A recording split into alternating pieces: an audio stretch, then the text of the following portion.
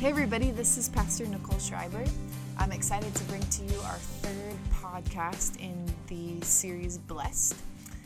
What we are just really excited about this summer is we know that you are out and about, hopefully enjoying this incredible heat. Maybe you're biking or walking or doing something outside. And so we wanted to just provide for you some bonus podcasts so that you could engage in them this summer and really just continue to get the Word of God in your heart. So we're going through this series on Beatitudes. We finished it in June, and we talked for 4 weeks about the different Beatitudes in Matthew 5 from the Sermon on the Mount. And what we decided to do was just some extra bonus material about some of these Beatitudes so that you could really get your mind around them. And so today I'm going to continue with that. And I want to focus a little bit on today on the Beatitude, blessed are the merciful, for they will be shown mercy. Blessed are the merciful, for they will be shown mercy. And it's interesting.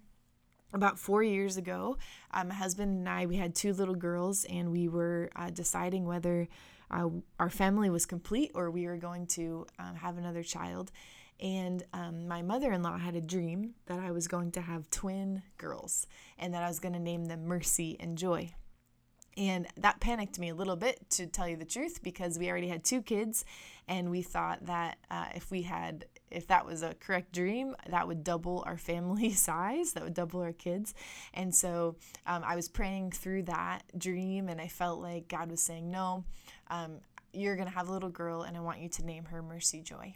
And so that's what happened. On February 5th, 2015, I had a sweet little girl, and we named her Mercy Joy Schreiber, and she is 3.5 now, and such a blessing and just a wonderful just joy to our lives in addition to our family. And so we're so thankful for her to God and for that particular specific name that God had given us. And so I think about Mercy a lot because she, of course, is named after that incredible virtue, but also just because it's so much in my life and on my lips, so much calling her name. And so it was interesting. I was at Chick-fil-A the other day, and I was carrying Mercy up to the counter to buy lunch, and I ran into an old friend who used to attend church and had left with a lot of offenses, a lot of hurts, as happens sometimes in churches. And as I walked up to him, I was carrying Mercy in my arms, and I felt the Holy Spirit remind me that is how I should approach him, is just carrying the mercy of God up to the conversation. And so we had a great conversation. He actually interacted with her. He asked what her name was, and I said Mercy, and he smiled, and it was just it was a very nice time. And I really believe that God perhaps maybe began a healing there in that moment. But what it just really reminded me is how every day we need to carry the mercy of God with us into every conversation, into every situation, into every scenario. And that this is just a really important concept for us to remember, that blessed are the merciful, for they will be shown mercy. In fact, the first sermon I ever preached was when I was in college to our campus ministry group, Chi Alpha. And the title of that sermon was A Grace and Mercy Sandwich. A Grace and Mercy Sandwich. Because I really felt like I began to understand as I followed Christ that I lived between grace and mercy. I lived in a grace and mercy sandwich. I've always heard grace as being defined as getting things you don't deserve, and mercy being defined as being spared from the things you do deserve. So grace is getting things you don't deserve, and mercy is defined as being spared from the things you do deserve. And so as a believer in Jesus Christ, we are always living between grace and mercy. We are living with things we don't deserve, with joy and courage and strength and grace and forgiveness. And we are also being spared constantly from what we do deserve. And so I think this particular beatitude is so tied to the first beatitude about blessed are the poor in spirit, because mercy really comes from a heart that has felt its spiritual bankruptcy. Mercy really comes from a heart of someone who understands the amount of grace and mercy that the Lord has poured out on you, that is how your heart becomes merciful. The key to becoming a merciful person is to become a broken person. The key to becoming a merciful person is to become a broken person. You get the power to show mercy from the real feeling in your heart that you owe everything to the God who gives you mercy. And therefore, if we want to be merciful people, we have to have this view of God being merciful. We have to have this real deep understanding of the undeserved mercy and love and grace of God. Because if we don't, we cannot act merciful. We cannot dish out, we cannot carry mercy into our situations if we have a pride or misunderstanding of what God has provided for us. It's really stark in the scripture. It says that if we don't forgive other people, God won't forgive us. That if we don't forgive other people, that God won't forgive us. If we don't work through our offenses, if we're not able to push through our feelings of hurt and of pain from other people, then God says that he can't forgive us, that Christ's blood shed for us reconciled us to God, and his grace is free and his grace is abundant. But it does have a condition in this sense. And basically the scripture says that if we don't forgive others, our faith doesn't work. That everything that comes from God comes from faith. And so our faith is broken. We're in trouble without faith. And so if we want mercy, we have to give mercy. If we want grace, we have to give grace. If we want forgiveness, we have to give forgiveness. I'm so glad that God doesn't put a limit on how many times he forgives me. I'm so glad that the scripture says that he'll forgive us 70 times, 7 times, and that we should do that for other people because we are in so much need of that forgiveness and that mercy and that grace. I don't know about any of you, but so many times I found myself in the same position over and over and over. The same thing I've asked God for forgiveness for. I find myself in that position asking God again, and for forgiveness. Another reason that it's just so dangerous to not forgive others, to not have grace and mercy on other people, is that offense, that hurt, that unforgiveness can really steal the anointing on our lives. The anointing is God's power. Anointing is the ability that rests on us and through us that helps us do things that would be hard without God, but are easy because he gives us the strength to do it. It's the things that God has given you specifically for you to do. And it's interesting because the enemy will attack you constantly because he wants you bound up in bitterness and resentment and offense, because this will shut down your anointing. It'll shut down this ministry that you're supposed to have. If you have unforgiveness in your heart, if you cannot extend mercy and grace to people, then God cannot flow through the anointing and the calling that he has on your life. You can't be unforgiving and offended and still carry the anointing. You can't have strife in your relationships and friendships and family and still have the anointing.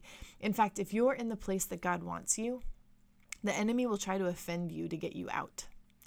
He will try to bring people into your life that will offend you so that you stop doing the ministry and the anointing that he has for you, because he wants to uproot men and women from the place where God plants them. Because if he can get you out, he's succeeded.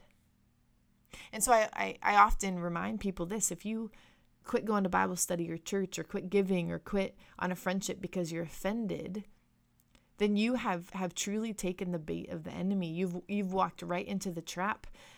If you in that offense and that unmercifulness will have stolen what God has designed for you. But if you will not budge, even in the midst of great conflict, you spoil the enemy's plans. You spoil the enemy's plans. And it often, if we're offended, if we're hurt, if we're not able to give mercy to other people, it clouds our purpose, it clouds our vision, it completely deteriorates our effectiveness in the ministry of what God's asked us to do. And I really believe that the truth is, if the enemy can get you offended, he can ruin your days. He can ruin your days. But mercy is what keeps us soft. It's what keeps our hearts pliable. It's what keeps our hearts in this position to receive mercy and grace from God. You know, sometimes we can see things more clearly when we look at the opposite of them.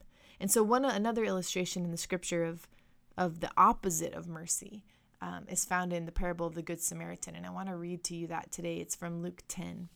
And it says, Behold, on one occasion, an expert in the law stood up to test Jesus. Teacher, he asked, what must I do to inherit eternal life?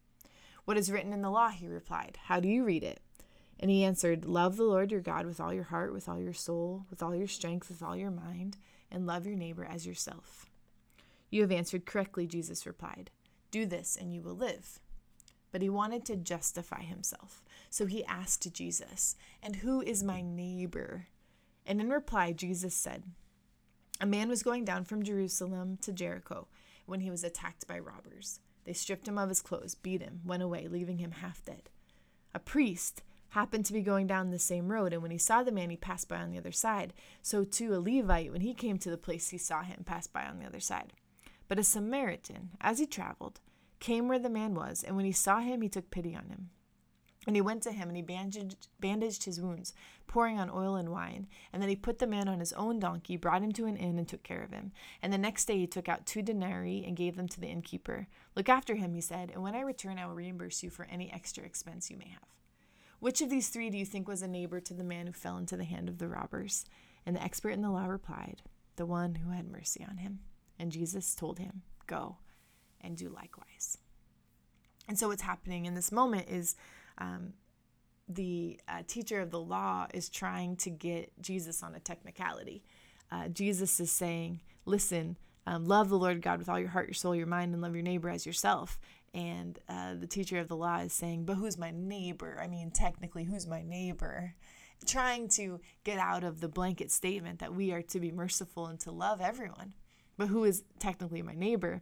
And that pride and a little bit of that maybe disobedience comes out in this moment. So Jesus, in his just brilliant way, tells the story of the parable of the Good Samaritan, and he explains to him that, the priest, the person that you would expect to be merciful, that would always stop to help a need, walks just away from the man who is half dead. And then a Levite, who is also known as just in high regard, with high integrity and high priorities, and to have loved God very deeply, also walks by him. But the third person, the Samaritan, who is somebody who doesn't have as much respect in that culture, it is someone that you would not expect to make the right and the best decision. He is the one who goes to him, and he meets his practical need, and he helps him, and he puts him on his own donkey. He gives him everything that he has. And Jesus says, so who is the person who's actually following this command? And the expert in the law, I really believe with his tail between his legs, says, well, the one who had mercy on him. And that really paints this picture for the man of what Jesus is talking about, that has nothing to do with the exterior of who you are. You can have the title of priest, you can have the reputation of a Levite, but if you are not merciful, then you are not showing that you are in the kingdom of God. And so being merciful is seeing distress, responding internally with a heart of compassion or pity toward a person in distress, and then responding externally with a practical effort to relieve the distress.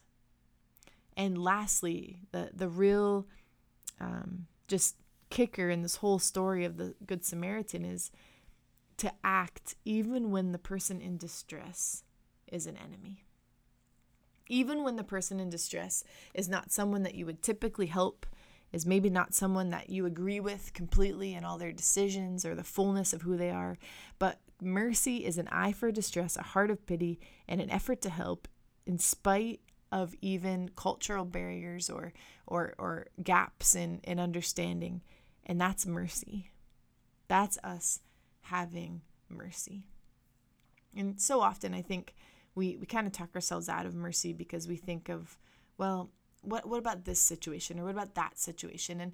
And the scriptures don't have hard and fast rules of every situation, and this is how you're merciful and this is how you're just, and we don't always understand and know, and it may not even be the same exact way that you're supposed to show mercy to the same two situations. But the aim of the scripture isn't to give us a step-by-step exact guide of this is who you show mercy to, and this is how, and this is when. The aim of the scripture is to produce a merciful person, to not provide an exhaustive list of rules for every situation, but to produce a person who can look at a situation, see a need, understand how the Holy Spirit would want us to meet it, and to act on that need.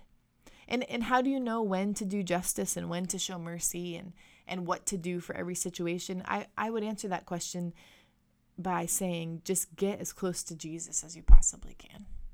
Because he will show you. He will show us. And it may not even be the same thing every two times in a row, but he will show us how to be merciful. The Beatitude says, blessed are the merciful, not blessed are those who know exactly when and how to show mercy in all circumstances. We just must be merciful people who can act mercifully, act in justice. We must be poor in spirit, sorrowful for our own sin, feeling the pain of other people, and making every effort to see the greatest good done for the greatest number of people. I'm really trusting today that God's going to give you an opportunity to be merciful, that he's going to remind you of how much he has forgiven you for and how merciful you can extend because you have been the recipient of so much mercy. I pray you have a great day and that this word has encouraged you and moved you toward life change to be more like Jesus. We'll see you next week. Bye-bye.